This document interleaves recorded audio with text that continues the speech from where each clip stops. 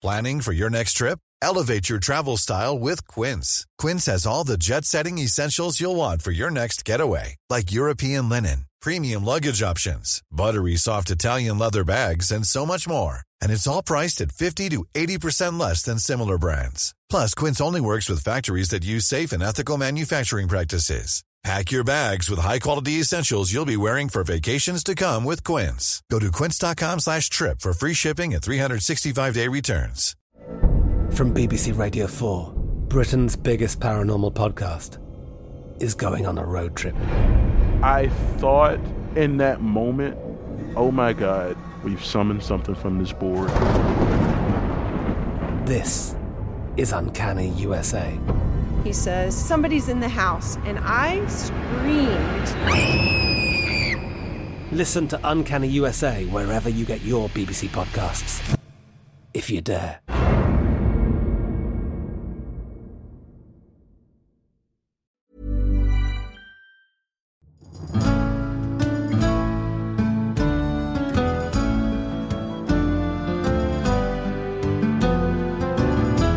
Welcome to Not Just the Tudors.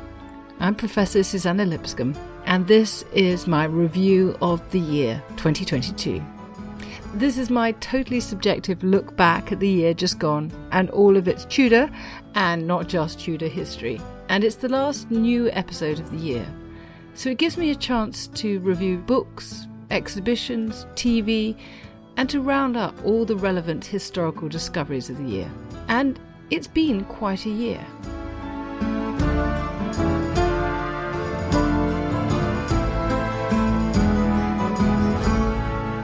Every year I choose 5 of the best historical books of the year to recommend in this podcast. The criteria is they have to have been published in the year just gone, and they all draw on history from what I think of as our Not Just the Tudors period, so somewhere between 1492 and 1692. And this year, it has been difficult to whittle it down to 5. But I do have a list of 5 history books for you, where I've compromised it that this year I've added 1 novel to the list as well. So here's my recommendations for books of 2022 by author's surname. The first book that I absolutely have to recommend after this year of reading is The Siege of Loyalty House by Jessie Childs. This book is utterly beautiful. It's so well written, it's sensitive, it's deeply, deeply researched. It's a work of microhistory. It tells the story of the British Civil War through one siege, one moment of hell at Basing House, the largest non-royal house in 17th century England. Jessie Childs came on the podcast early in the year, and I asked her why she wrote this story. I wasn't sure for a while, actually, if it would fly as a book, because I loved the story. I've always remembered and had in my head this image of Inigo Jones, the great architect of the age. He was 72 years old at the time of the storming of Basing House, and he was stripped of his clothes and carried out wrapped in a blanket. And I've always remembered that image, but I wasn't sure if there would be enough characters and people. And what I wanted to do was tell the story of really the whole Civil War, explain the Civil War and the impact of the war and the before, the during and the after through various individual lives without confusing the reader too much. And actually, the more I researched and the more I dug down into the archives, I just got completely excited and thrilled because there are some characters, and I keep saying characters as if it's a novel, but they felt like that. They felt very, very vivid to me. And through their lives, I realized I could sort of tell the story of the build-up to war and then everything else that goes on. So it was kind of thrilling. But I hope it's not, it's certainly not just military history. It's social history and religious history and European history and political and everything. So yes, start with the small and hopefully it sort of blossoms out. You are trying in this, as you've just said, to tell the story of the Civil War more generally. Why has it failed to capture the public imagination thus far? Your book may change things, I hope. Thus far, exactly. You could argue that because of the Restoration, because the Republic ultimately failed and we had a king again, it wasn't quite the revolution in the same way that you can talk about the French Revolution and the Russian Revolution. And that would be right. I think you could also say that the Civil War wasn't so impactful and so contemporary in terms of relevance as, say, the American Civil War. You only have to look at the Gettysburg National Park and compare it to Naseby Battlefield to see the different impacts they have on the national consciousness. And that would be right too, but it doesn't really fully explain it because the Civil War did loom large with the Victorians. And it's only really quite recently that we've stopped talking about it. And as you say, I think that will change. But I think a lot of it is to do with the people who are in charge with what we study, whether it's the national curriculum at school, whether it's TV programs, whether it's movies even. There certainly used to be a bit of a sort of reticence about taking on the Civil War. Civil War doesn't sell, we've all been told. And actually, when we did a big documentary on it, presented by Lisa Hilton, based largely on Leander de Lisle's White King, it did really, really well. So I think a bit like Field of Dreams, if you build it, they will come. I think especially now, the Civil War really, really matters because it is a time again of war in Europe and populism and Puritanism and a polarizing new media and culture change, of course, climate change as well. The mid-17th century was the most intense phase of the Little Ice Age. So I think now is the time to have a look again at how all these movements can really cause global crisis. The Siege of Loyalty House is one of the best history books I've ever read. It's powerful, it's fascinating, it's vivid. I don't think it's got the attention it should have done, but trust me on this, put it in your basket today.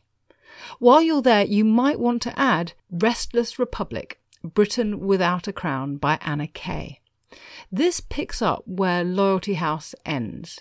It tells the story of the 1650s through 9 individual lives, conveying the national story through these protagonists in a vital, arresting way. And it was shortlisted for the Baillie Gifford Prize for Non-Fiction.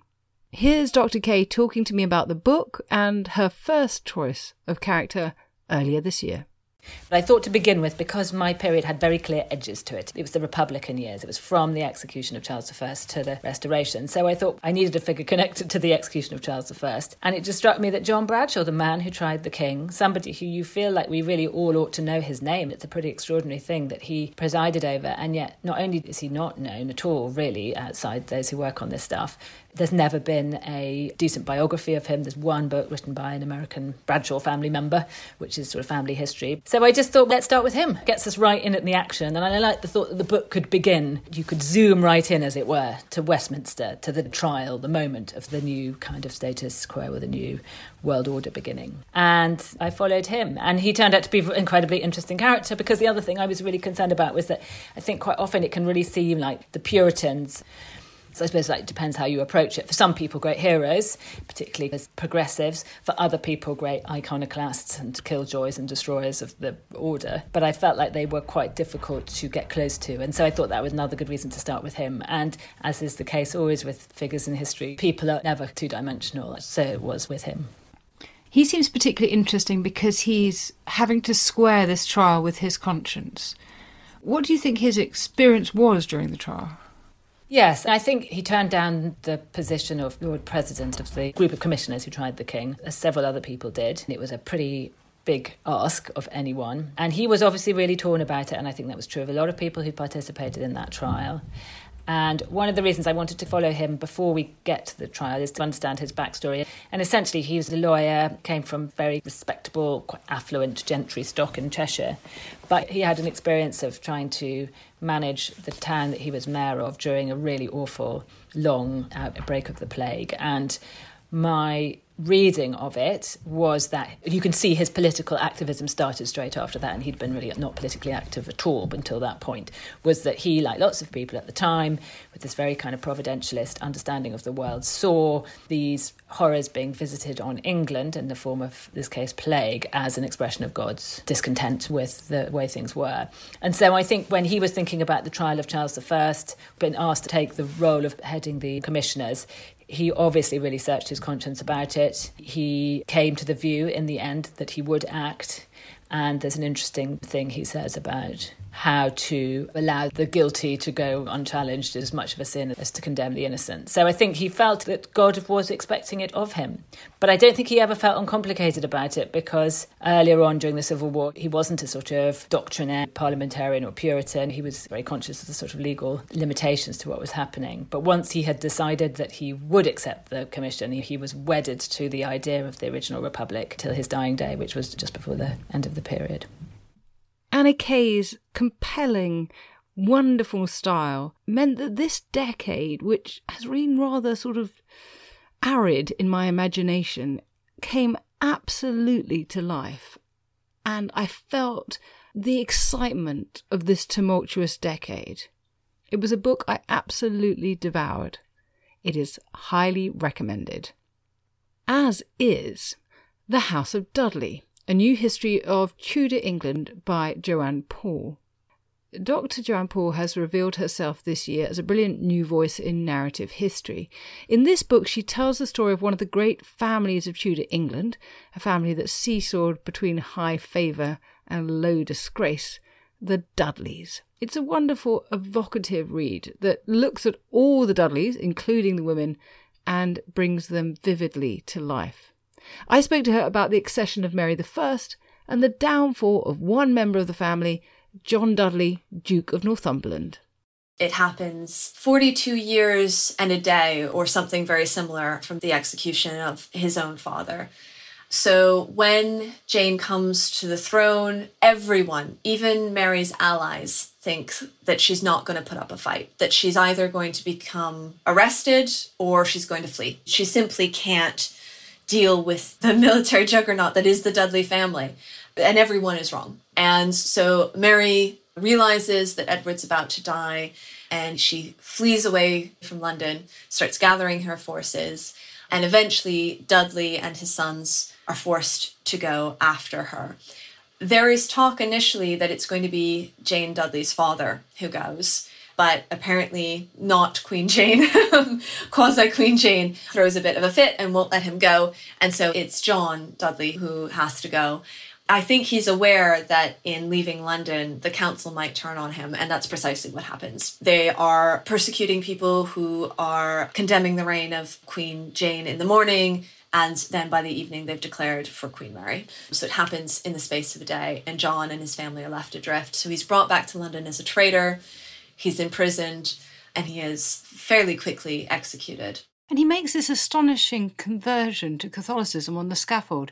Do you think this is to try and save his family? I think that there's a very good chance that that is the case. There is an interpretation of John Dudley that he's always instrumentalist about religion. He sort of flip-flops throughout his life. There isn't a lot of evidence for that. It is a contemporary accusation that's raised against him by John Knox. Well, I guess John Knox is the opposite, is as extreme in belief as you can get. So anyone, by comparison, is a bit of a flip-flopper. He's evangelical from the late 1520s, early 1530s. He executes Edward's reforms. He never seems to have any religious qualms about doing so. He writes to Mary enforcing Edward's belief that she should convert. There's nothing to suggest that he is anything but evangelical. On the day before he is executed, he makes a very public conversion to Catholicism and reinforces that in his scaffold speech. I suspect it is an attempt to save his family. I don't think he thinks it's going to save his skin, and I don't think he thinks it's going to save his soul. I think he thinks it's for his children. From the well-known to the forgotten. The fourth book I want to recommend is Maritime Musicians and Performers on Early Modern English Voyages, The Lives of the Seafaring Middle Class. Written by James Seth, it tells the story of people who have been historically absent from conversations about English maritime culture. Performers on board ship have typically been described rather reductively as having one function, but Dr. Seth shows how they served many communicative tasks, mediating between parties using music, dance, and theatre as non-verbal communication. On many of these early voyages, they had not encountered various cultures before and didn't know exactly how to approach them. And so you have these sort of rituals of getting together and having conversations and having feasts. One phrase that I use quite often in my book is kind entertainment. And this phrase doesn't just indicate performance necessarily, but kind entertainment was given usually in diplomatic occasions to bridge cultural barriers And it could involve a number of things. It could involve just conversations. It could involve trading wares. Typically, when the English were in non-Christian nations, or when they were trying to Christianize as well, then they would have conversations about Christianity. But they would also perform and give elaborate performances. I think in these either tense or difficult negotiations, then you have the musicians who were at the ready to give kind entertainment whenever they were needed, and in various different kinds of spaces, different forms of locations. But then you also had musicians who were also at the ready to give warnings for other crew members back at the ship or near the ship. So I think you had musicians at different spaces, different levels, who were doing different things. People who were performing, people who were also communicating and at the ready. Dr. Seth's work shows that maritime musicians were highly skilled people, integral to maritime history, and this has beautifully restored their voices to our past. Finally, I want to recommend a masterpiece that gives an overview of the entire Tudor century, Lucy Wooding's Tudor England, A New History.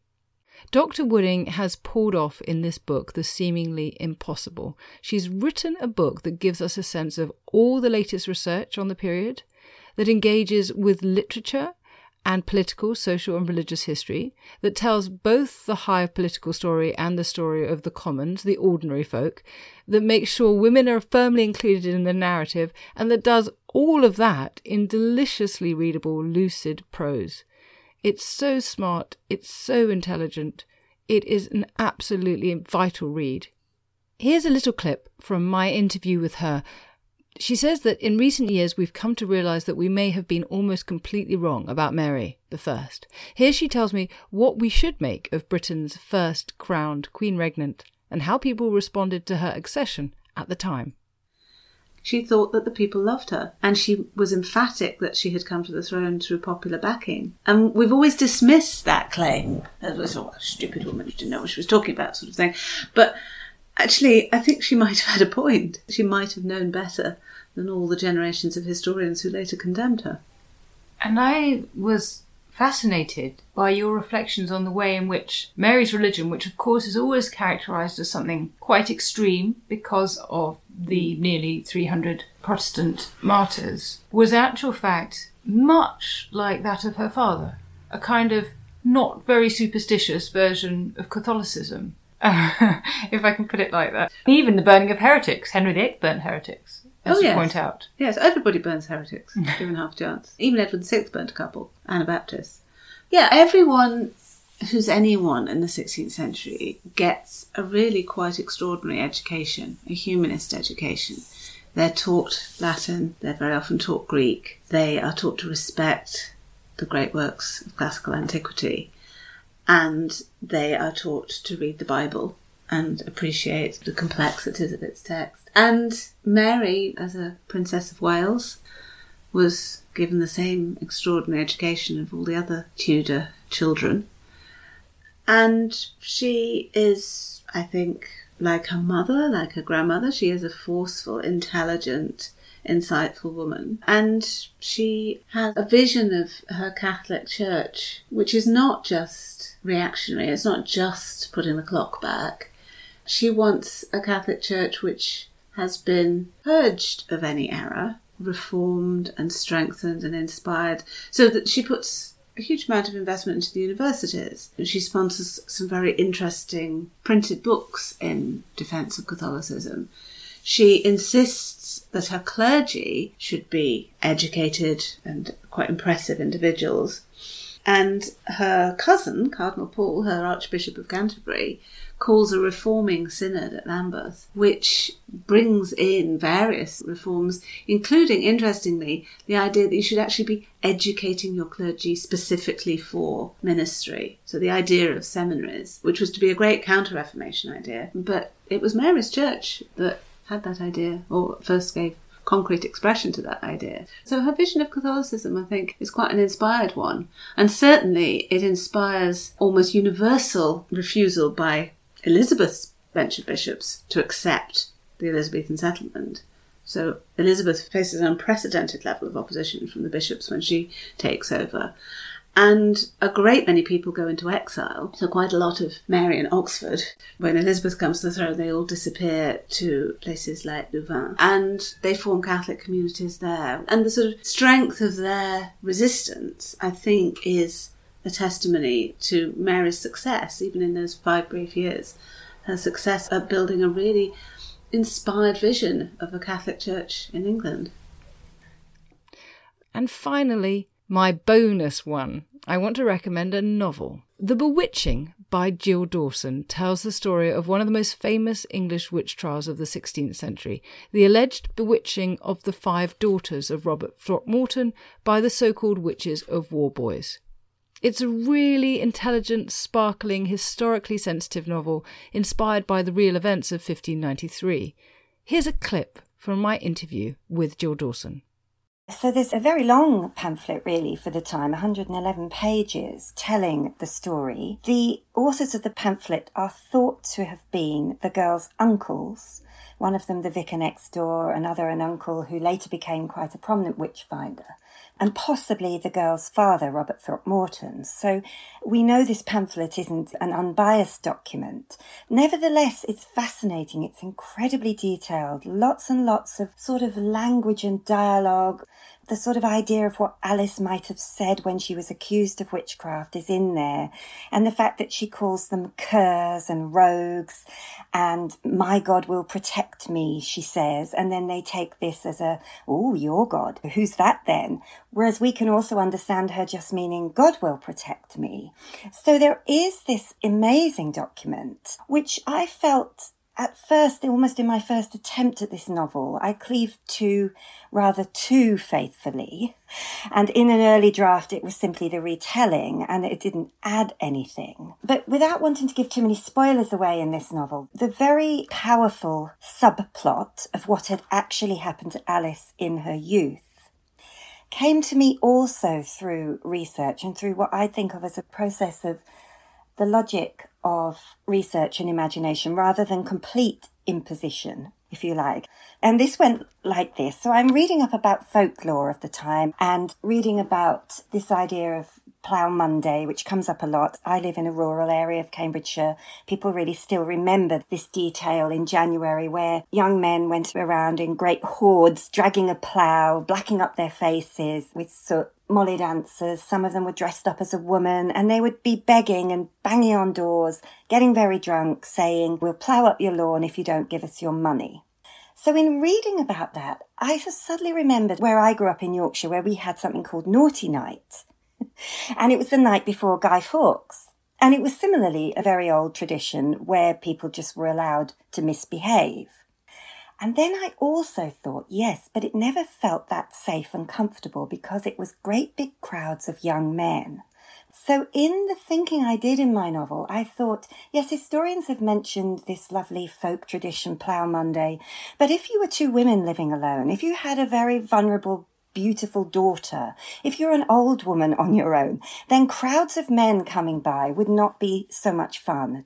And so the subplot for The Bewitching arose out of my thinking about that and what that would have meant for the women in this community. And it isn't then to me so much of a leap. I have difficulty completely imposing something.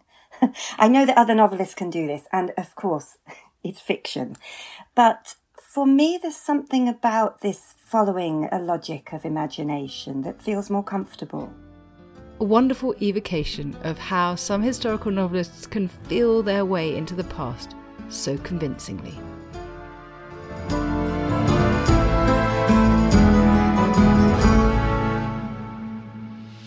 I'm Tristan Hughes, host of The Ancients from History Hit, where twice a week, every week, we delve into our ancient past. I'm joined by leading experts, academics and authors who share incredible stories from our distant history and shine a light on some of antiquity's great questions. Was the Oracle of Delphi really able to see into the future? The Oracle certainly operated, certainly gave many thousands these prophecies, and they were taken seriously in most cases. What can be discovered from lost civilizations? There was a lot of volcanic activity, and in one of these sites called Quiquilco actually got covered with volcanic flows. And the early archaeologists, they used dynamite, to get at this archaeology. And was King Arthur actually real?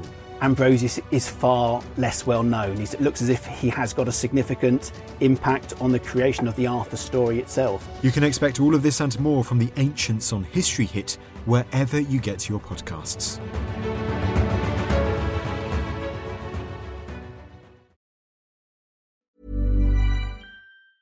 Even when we're on a budget, we still deserve nice things. Quince is a place to scoop up stunning high-end goods for 50 to 80% less than similar brands. They have buttery soft cashmere sweaters starting at $50, luxurious Italian leather bags, and so much more. Plus, Quince only works with factories that use safe, ethical, and responsible manufacturing. Get the high-end goods you'll love without the high price tag with Quince. Go to quince.com/style for free shipping and 365-day returns.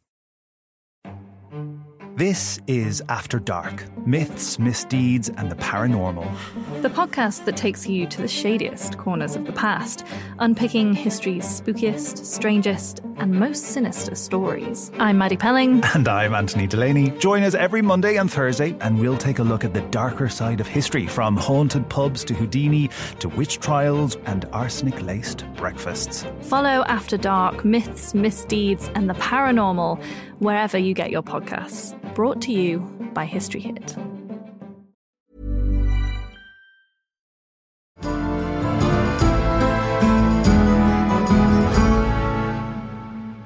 What else has been notable this year? Well, following delays induced by COVID, 2022 has seen some rather fantastic exhibitions. The first, I know sadly only by reputation rather than having been myself, but all reports are that there has been a glittering exhibition at the Metropolitan Museum of Art in New York.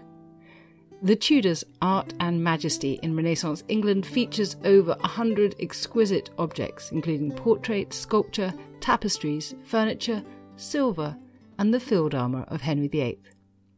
A celebration of the material objects that the Tudor dynasty used to show their power, prestige, and wealth, the exhibition charts how the family pursued the finest of everything, from tapestries and books to Florentine sculptors and European goldsmiths. If you're lucky enough to be based in New York, or can get there, you have a few days. The exhibition is open until the 8th of January 2023. Closer to home, here in the UK, the Holborn Museum in Bath hosted earlier this year a bevy of Tudor portraits, calling the exhibition The Tudors, Passion, Power and Politics. The exhibition also later went to the Walker Art Gallery in Liverpool, where it was expanded. Presenting the 5 Tudor monarchs, or maybe 6, alongside their most powerful courtiers and councillors, many of the works which were on loan from the National Portrait Gallery in London had never before been seen outside of London. I was lucky enough to visit the exhibition in Bath, coming face to face with Thomas More, Cromwell, Lady Jane Grey, Robert Dudley, Elizabeth I, William Cecil, Mary Queen of Scots and Francis Walsingham. Here I am talking about it with the curator of the Holborn exhibition, Montserrat Pismarcos. So we start with these playing card type portraits of Henry VII and Elizabeth of York. They really indicate to us that the Renaissance hasn't quite happened in England at the time. Is that unfair? I would say the portrait of Henry VII is a really interesting piece to look at, not just because it is a wonderful portrait, but also because it has a couple of details that are very of the time. So one of them is the frame. It is a single piece of oak that was carved from, so the frame is original, it's integral to the panel. And the other thing is that it's dated, and that's not something that we can say of all Tudor portraits. So we know for sure that this was painted on the 29th of October, 1505. So we have the exact date in which this portrait was taken from the life. Which is, I guess, something still very relatable, the fact that we like to keep track of when we have our portrait taken or when we take this significant photo of our lives. So it was the same for the king. He was being painted as a way of selling himself as a suitable match for a princess in continental Europe. But unfortunately, the marriage didn't go ahead. But we don't know who the artist is. It's strange that the inscription doesn't give us that detail, unless this Herman is the name of his first name. It seems unusual that we know when it was painted, but not by whom. We know who it was commissioned by, yes, but We don't always know the names of artists at the time, and the name of the artist, although being relevant in terms of payment, the vision of the artist as we understand it today didn't fully exist. An artist was a craftsman, and something would be made in their workshop, and it would be made by that workshop. But even if it was made by a student, as long as the signature of the brand was on, it would be passed as being this artist or another. So the fact that we've lost so many names is not so surprising, really. They were just servants, really. Well, artisans, yes. Craftspeople. Now, there have been some incredible discoveries in 2022. In this year, in fact, in the very month of the 40th anniversary of the raising of Henry VIII's warship, the Mary Rose, in October, Swedish archaeologists found the wreck of a 17th century warship in a strait off the island of Vaxholm, just outside of Stockholm. The ship has been identified as the Apple, the long-lost sister ship of the Vasa that was launched in 1629. The ships were commissioned by the Vasa family, a Swedish dynasty founded in 1523 that ruled until 1654. It seems likely that the Applet was sunk on purpose after it was decommissioned, serving as an underwater spike to snag enemy vessels. Also in October, the hosts of BBC's Antiques Roadshow were blown away when the owners of Wollerton Hall in Nottingham produced a never-before-seen collection of Elizabethan textiles. The collection includes a bedspread and pillowcases sewn by Queen Elizabeth I and her ladies-in-waiting, as well as an extremely rare ivory silk satin sleeve and sleeve support. No examples of sleeve supports, known as a farthingale sleeve, have ever been found before. All that we knew of such textiles were descriptions in the accounts for the royal wardrobe, so to find an extant example was incredible. The farthingale sleeve was made from thick cotton called fustian and was stitched with 14 casings of linen, each containing a hoop of baleine or whalebone. It was used to support the very large gown sleeves worn by Elizabeth in the Ditchley portrait. Now, further afield, in Peru and South America, scientists unearthed an Inca-era tomb under a home in the heart of Lima, the capital city, a burial believed to hold remains wrapped in cloth alongside ceramics and fine ornaments. It is likely that those entombed were from the elite Rurikanko society, a culture that once populated present-day Lima before the Inca dominated the area. And returning to shipwrecks, 2022 was also the year that the Bahamas gave up its precious cargo of a Spanish galleon from 1656. Finds included jewel-encrusted pendants, an elaborate gold filigree chain with rosette motifs, and a gold pendant bearing the cross of Santiago with an Indian Beazor stone, which was valued in Europe for its healing properties and recognised by pilgrims heading for Santiago de Compostela in Galicia. This particular gold pendant is one of a number of finds linked to the Sacred Order of Santiago, a military religious order of knights who protected pilgrims and were active in Spain's maritime trade. The ship was called Nuestra Señora de las Maravillas, Our Lady of Wonders, part of a fleet heading home to Spain from Havana with treasures from the Americas. It sank on the 4th of January 1656, following a navigational error, and collided with its fleet flagship. It hit a reef, and only 45 of the 650 people on board survived, with many eaten by sharks. There have also been some notable discoveries made of documents this year, shedding light on early modern monarchs. Financial records from the kitchens in the homes of Mary, Queen of Scots, or at least perhaps her place as she was imprisoned, have given us a glimpse into her diet. We have records from Wingfield Manor in Derbyshire and Tutbury Castle in Staffordshire that tell us about what Mary ate while she was imprisoned by her cousin Elizabeth I. Between December 1584 and February 1585, 3 short months, her menu included beef, veal, mutton, boar and poultry, cod, salmon, eels and herring, spiced with ginger, saffron and nutmeg. She's also said to have enjoyed almonds, capers, olives, figs, fruits preserved in syrup and caraway biscuits. Not a bad diet, especially for a prisoner. The itemised expenses also include soap used to clean Mary's bed linen, the salaries of staff who made her bed, and 40 soldiers who guarded her. Extraordinary detail. Another fascinating discovery concerns a 500-year-old secret code that the Holy Roman Emperor Charles V used to write to his ambassador in France in 1547. 1547 was, of course, a year of tension between Spain and France. There's a new French king that year. There's a series of wars between the two powers. And the ciphered letter, which bears Charles's signature, has lived for centuries in the Stanislav Library in Nancy. A team of researchers from the Laurier Research Lab in France spent 6 months deciphering it. 6 months! They found distinct families of around 120 symbols used by Charles, sometimes with whole words encrypted with a single symbol, and the replacing of vowels after consonants with marks, something likely inspired by Arabic. It's a really interesting, complex cipher that Charles was using. One extremely enticing revelation from the letter was the rumour of an assassination plot against Charles that was brewing in France, underlying Charles's very real fears about the political tensions at the time.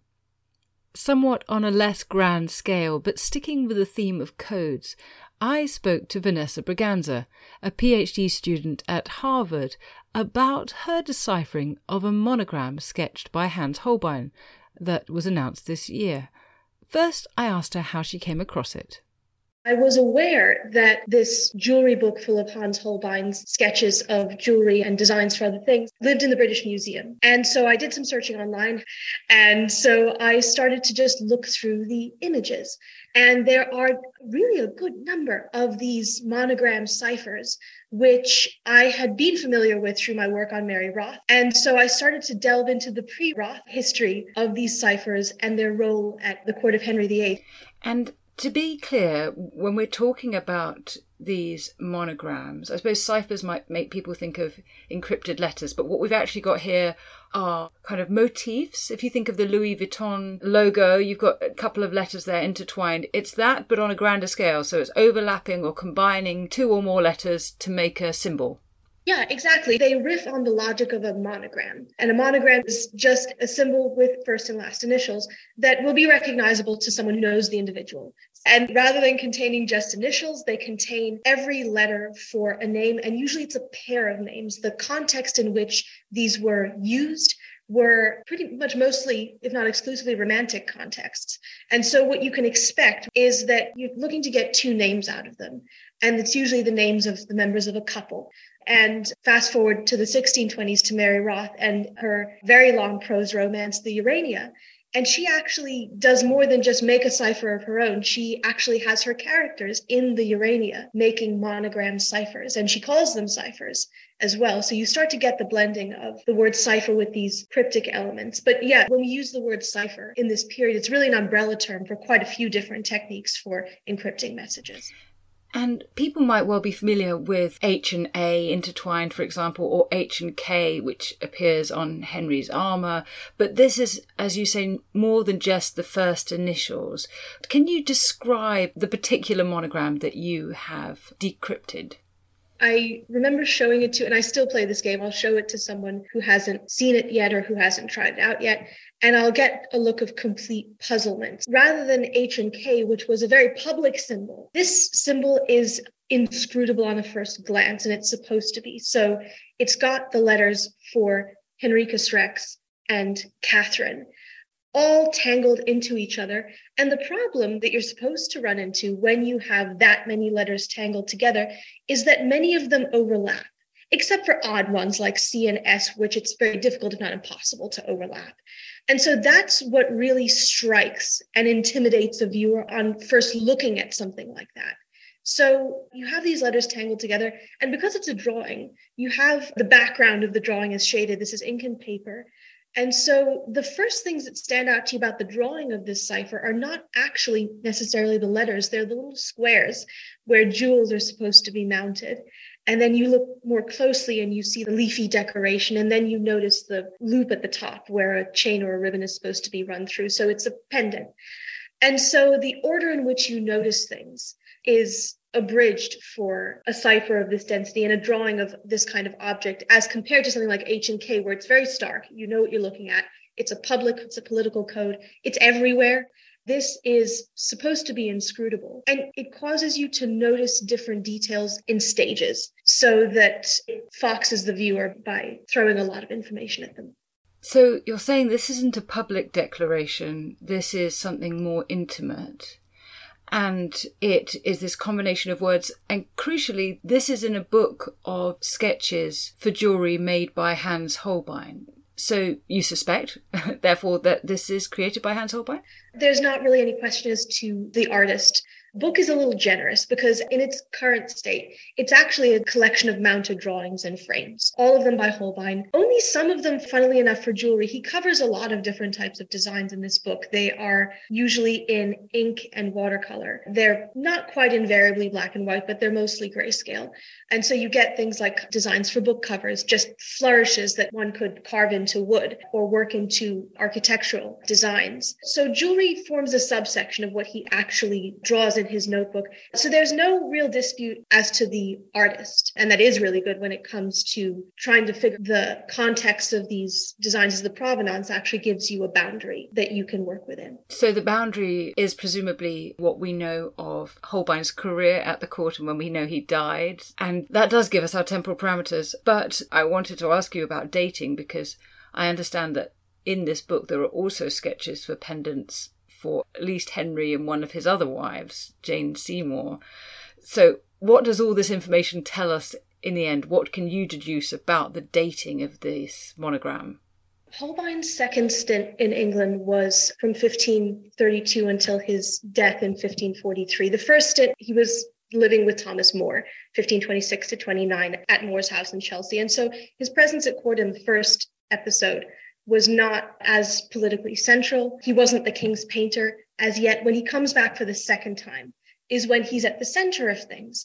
And it's quite interesting to think about what it is that Holbein sees in that second stint. So there are designs for a cipher for Henry and Jane Seymour. There's an HA monogram for Henry and Anne Boleyn as well. And so I think what is fortuitous in a way about Holbein's coming back the second time and being the king's painter and witnessing and participating in these transitions is that you start to get, really with Henry and Anne, the sense of very claustrophobic secrecy. At Henry's court, it manifests in the architecture. If you go to Hampton Court, you get the heraldic symbols of Anne Boleyn that have been effaced after he executed her in the 12 days before he married Jane Seymour. You get the eavesdroppers looking down from the ceiling.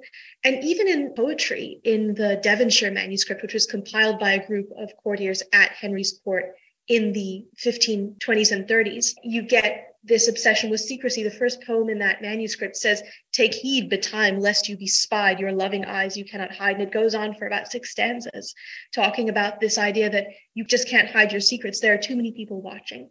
And into that mix, you get this man who is popularizing a way of encrypting things so that it feeds the mania in a way and the political danger and also the appeal. This is, of course, a pendant. It's meant to be worn. It's not meant to be shut up in a book if it was ever cast. And so there's a real sense also of flirtation with secrecy, not just the danger, but flirting with that danger. It's very interesting to press further on this because I know that the only specific reference we have to Holbein being the royal painter is from September 1536. We don't have the royal account books before that point, so we don't know exactly at what point Holbein started working for the court. We know, of course, Catherine died in January 1536, so that might be an important date for us. And so we have some difficulty being very precise about when this might have been created. But you argue that it was commissioned by Catherine. What's your evidence for that? Working within the historical context, the moment when you extract the letters from one of these monograms and you come up with plausible what may be solutions, then you start to use the historical boundaries to narrow that down. So at the moment when I came up with Henricus Rex and Catherine as possible solutions, the question then became in part one of motive. And by the time Holbein comes back for his second stint and his final stint in England, he comes back approximately the year that Henry probably married Anne in a secret ceremony. He comes back very close to the time when Catherine is expelled from court, and he comes back at the point when she's being pushed out. And so if you entertain the solution, out of the two parties that may have commissioned it, there's absolutely no incentive on Henry's side. And by contrast, the idea that Catherine could have commissioned it is very much consistent with her political self-positioning in this period. She didn't go quietly. She was enlisting all sorts of help from the Pope, from Charles V, to try and forestall, try and prevent the divorce and then finally annulment. And so there is zero incentive on Henry's side, Henry, who at that point is designing the Great Hall at Hampton Court for Anne. And there's every incentive on Catherine's side, who's digging her heels in, publicly as well as potentially privately. So that's the analysis there. It's fascinating, and it makes sense in the light of what we know. We know that in May 1533, the very month that Henry is more publicly, possibly for the third time, marrying Anne Boleyn, and has his marriage to Catherine annulled, Catherine is provocatively ordering new livery for her household embroidered with H and K. So this is very much of a piece with that kind of defiance. And what do you think this adds? What do you think this additionally tells us? It does a couple of things for us. I think more locally, it gives us a enhanced read on Catherine and really brings her voice to the fore in a way that perhaps in popular culture, certainly non-specialists, I think, tend to focus on Anne. And I think in drawing our eye to Catherine, it does a couple of things. It reorganizes our sense of perhaps networks of communication at Henry's court. One thing that came to my attention in the course of doing the follow-up analysis after coming up with preliminary solutions from this monogram is that there is potential contact between Catherine of Aragon and Hans Holbein, which is interesting politically, given the time that he's at court. But it's Juan Vive's Education of a Christian Woman, which Catherine, of course, commissioned. The frontispiece is designed by Holbein. And so you can put your finger on other connections between these two people that has very interesting political implications for someone like Holbein. I'm constantly fascinated by the way that Holbein is the person behind the canvas, and in a sense that allows him to be a chameleon, and it's a pun that I enjoy using, to change his colors, so that he's able to paint Thomas More, paint the king, and design a pendant for Catherine of Aragon, potentially, and certainly a frontispiece for a book commissioned by her. So I think it gives us an enhanced read on Catherine and her defiance. I think it gives us a more complete and flexible read on networks at Henry's court, networks of political communication, particularly by Holbein. And then I think panning way out, what I tell my students and what I tell people when I talk about this and other work on ciphers that I do, is that it teaches us to look beyond what we expect to find. Certainly to people in the States, this is very old history, and it's history that we've rehearsed over and over again in many different forms by this period. But there's something to be said for looking at history with a questioning eye, looking for the voices that we don't anticipate finding, or looking beyond the ones that we usually go to. And I think that is the space where historical discovery really happens. First of all, that discovery is possible about this history that's half a millennium old. And secondly, that discovery can only be achieved when we look for the things that we don't think to look for. So I think that's, for me, the most important takeaway. And it's what ciphers teach us. They teach us about what's hidden in plain sight because we may be overlooking it. Something that caused a real stir this year is the last discovery I want to tell you about. It was the unveiling of a 17th century portrait. Valued at around £10 million sterling, the 20 by 18-inch painting appears to depict none other than William Shakespeare.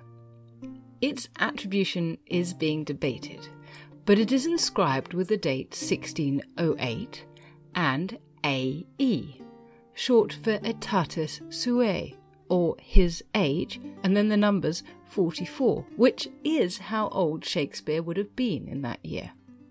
A Courtauld Institute examination of the picture in 2016 concluded its pigments were consistent with the period, and removing its frame uncovered the stylized letters RP, the cipher of Robert Peke the Elder, who lived from around 1551 to 1619. Peke worked in the office of the Revels, which oversaw the performance of plays for Elizabeth I, so it's very plausible he came in contact with Shakespeare. Furthermore, in 1607, Peke became Sergeant Painter to King James I, and given that 1608 was the peak of Shakespeare's fame, it would make sense for him to have commissioned a portrait from Peake in that same year. Nonetheless, much of this evidence is circumstantial. You can find out more about it online, but it is a tantalising prospect. Finally, 2022 has shown that demand for the Tudors on television remains high. Becoming Elizabeth aired this year on Starz, telling her story as a young princess and her relationship with Thomas Seymour. I talked about it with my panel on our first Not Just the Tudors Lates, and it certainly gave us much to debate.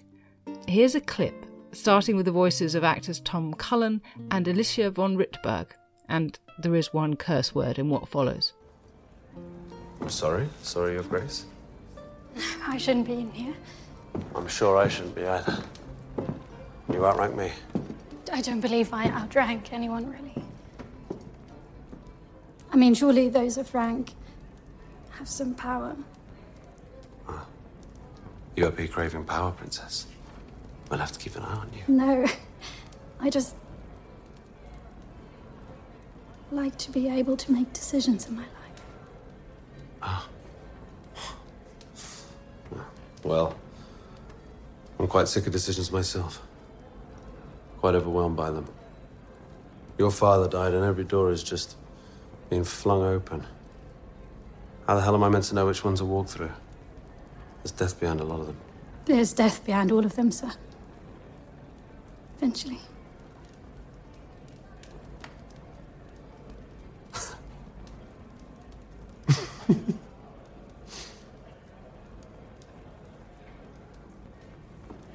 Sorry. What on earth are you sorry for? The king is dead.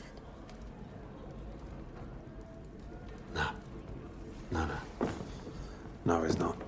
That's the thing with kings.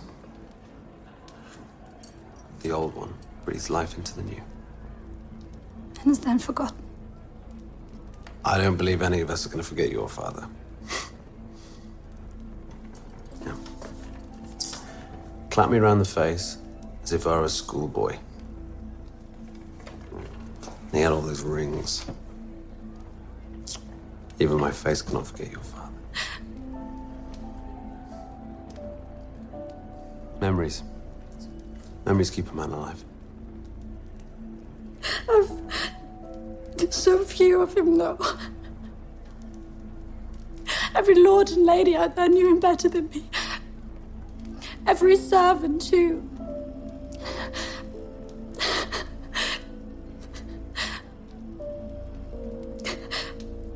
His children stand knowing least about him.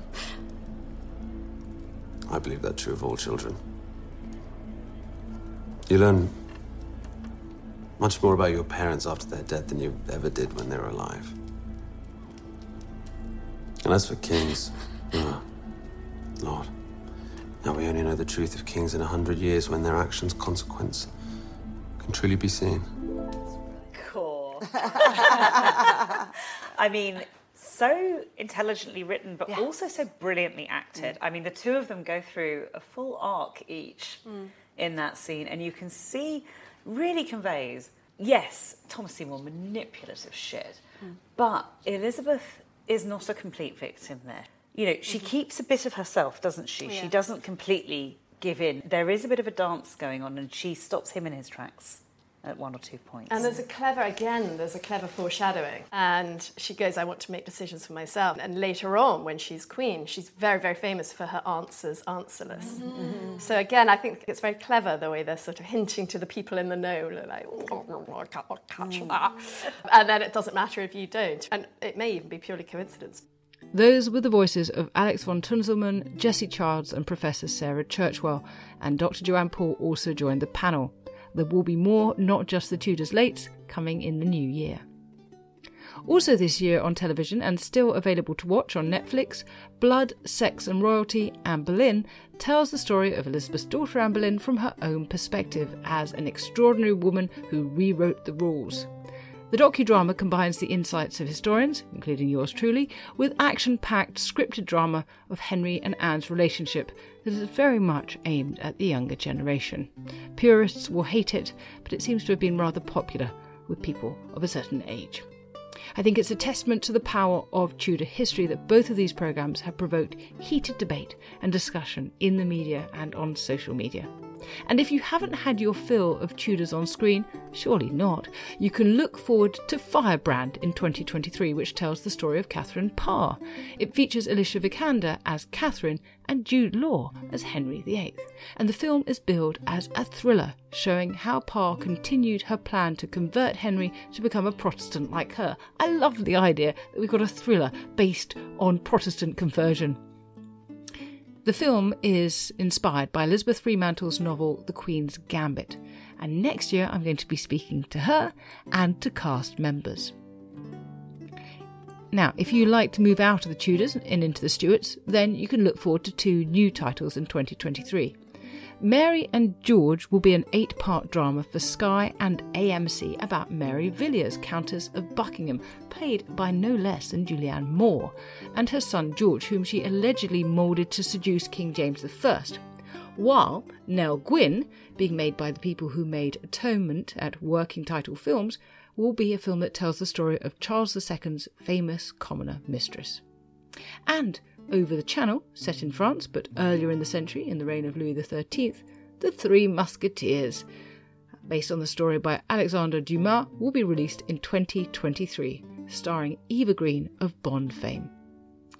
If you prefer your dramas to be action-packed military affairs, then you might be interested to know about No Yang, a forthcoming Korean war drama. No Yang will be the 3rd and final instalment of director Kim Han-min's trilogy about the battles led by Yi Sun-sin. If you need a quick bit of background here, in the 16th century, General Toyotomi Hideyoshi unified Japan, bringing an end to the long civil war. Most of neighbouring Korea did not anticipate the possibility of invasion from Japan, so only Admiral Yi Sun-sin prepared for war. When, in 1592, Japan invaded Korea, it was only Yi Sun-sin's navy that had any success in repelling enemy forces, stifling their advance and cutting off the sea lines necessary for resupplying the Japanese army. No Yang will tell the story of the last major battle of the Japanese invasions.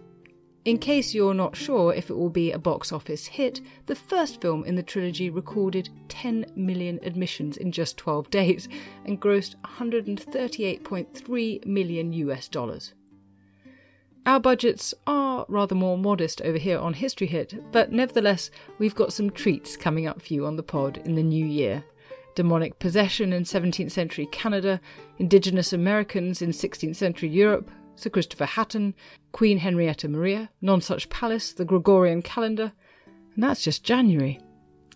Finally, I also want to whet your appetite. I want to tell you about some of the books I know are coming out in 2023, which I think or I know will be particularly good. In January, Dr. Caroline Dodds-Pennock, who previously spoke to me about the Aztecs, has a new book out called On Savage Shores, How Indigenous Americans Discovered Europe. It's groundbreaking, eye-opening, it completely changes one's perspective on the 16th century. And she is coming on the podcast to talk about that. In March, Professor Nicholas Orme, who was shortlisted for the Wolfson Prize for History with his last book, Going to Church in Medieval England, publishes Tudor Children. I can't wait to read it. Also in March, Professor Nandini Das publishes Courting India, England, Mughal India and the Origins of Empire, which is all about England's first ambassador to India, Sir Thomas Roe, who visited the court of the Emperor Jahangir in 1615. It's a really important and wonderful book. In May, Simon & Schuster publishes Professor Marion Gibson's Witchcraft, A History in 13 Trials, which looks at the history of witchcraft from the Middle Ages to the present day. I haven't read it yet, I can't wait. And also that month, Jesse Norman publishes his first novel, The Winding Stair, which has rightly been described as a dazzling and gripping story of ambition and revenge set in the courts of Elizabethan and Jacobean England. It tells of the rivalry between the brilliant Francis Bacon and the great legal mind Edward Coke. It is very good.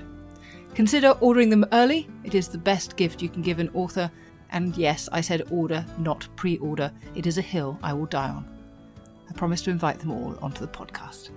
Meanwhile, Happy Hanukkah, Merry Christmas, and Happy New Year.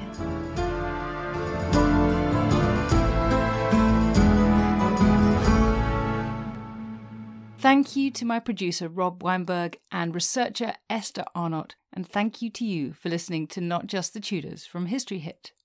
If you haven't already done so, do sign up to our weekly newsletter, Tudor Tuesday, so that you never miss out on the history you love.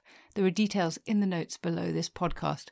And please rate this podcast wherever you listen, now including on Spotify. And please send me your comments and suggestions for future podcasts via our Twitter feed at Not Just Tudors or by email notjustthetudors@historyhit.com. Small details are big surfaces. Tight corners are odd shapes. Flat, rounded, textured, or tall. Whatever your next project, there's a spray paint pattern that's just right. Because Rust-Oleum's new Custom Spray 5-in-1 gives you control with 5 different spray patterns. So you can tackle nooks, crannies, edges, and curves without worrying about drips, runs, uneven coverage, or anything else. Custom Spray 5-in-1. Only from Rust-Oleum. Hey, it's Paige DeSorbo from Giggly Squad. High quality fashion without the price tag. Say hello to Quince. I'm snagging high-end essentials like cozy cashmere sweaters, sleek leather jackets, fine jewelry, and so much more. With Quince being 50 to 80% less than similar brands. And they partner with factories that prioritize safe, ethical, and responsible manufacturing. I love that. Luxury quality within reach. Go to quince.com/style to get free shipping and 365-day returns on your next order. Quince.com/style. History is full of extraordinary people, the Tudors being just a handful. In my latest film on History Hit, we meet Bess of Hardwick and go inside the incredible house that she built, a house that defines the elegance and grandeur of the Elizabethan age, a house fit for a woman who climbed to the top of the Tudor social ladder. To find out more about the life of Bess and many more fascinating figures from the past, sign up via the link in the description with the code TUDORS for an exclusive discount.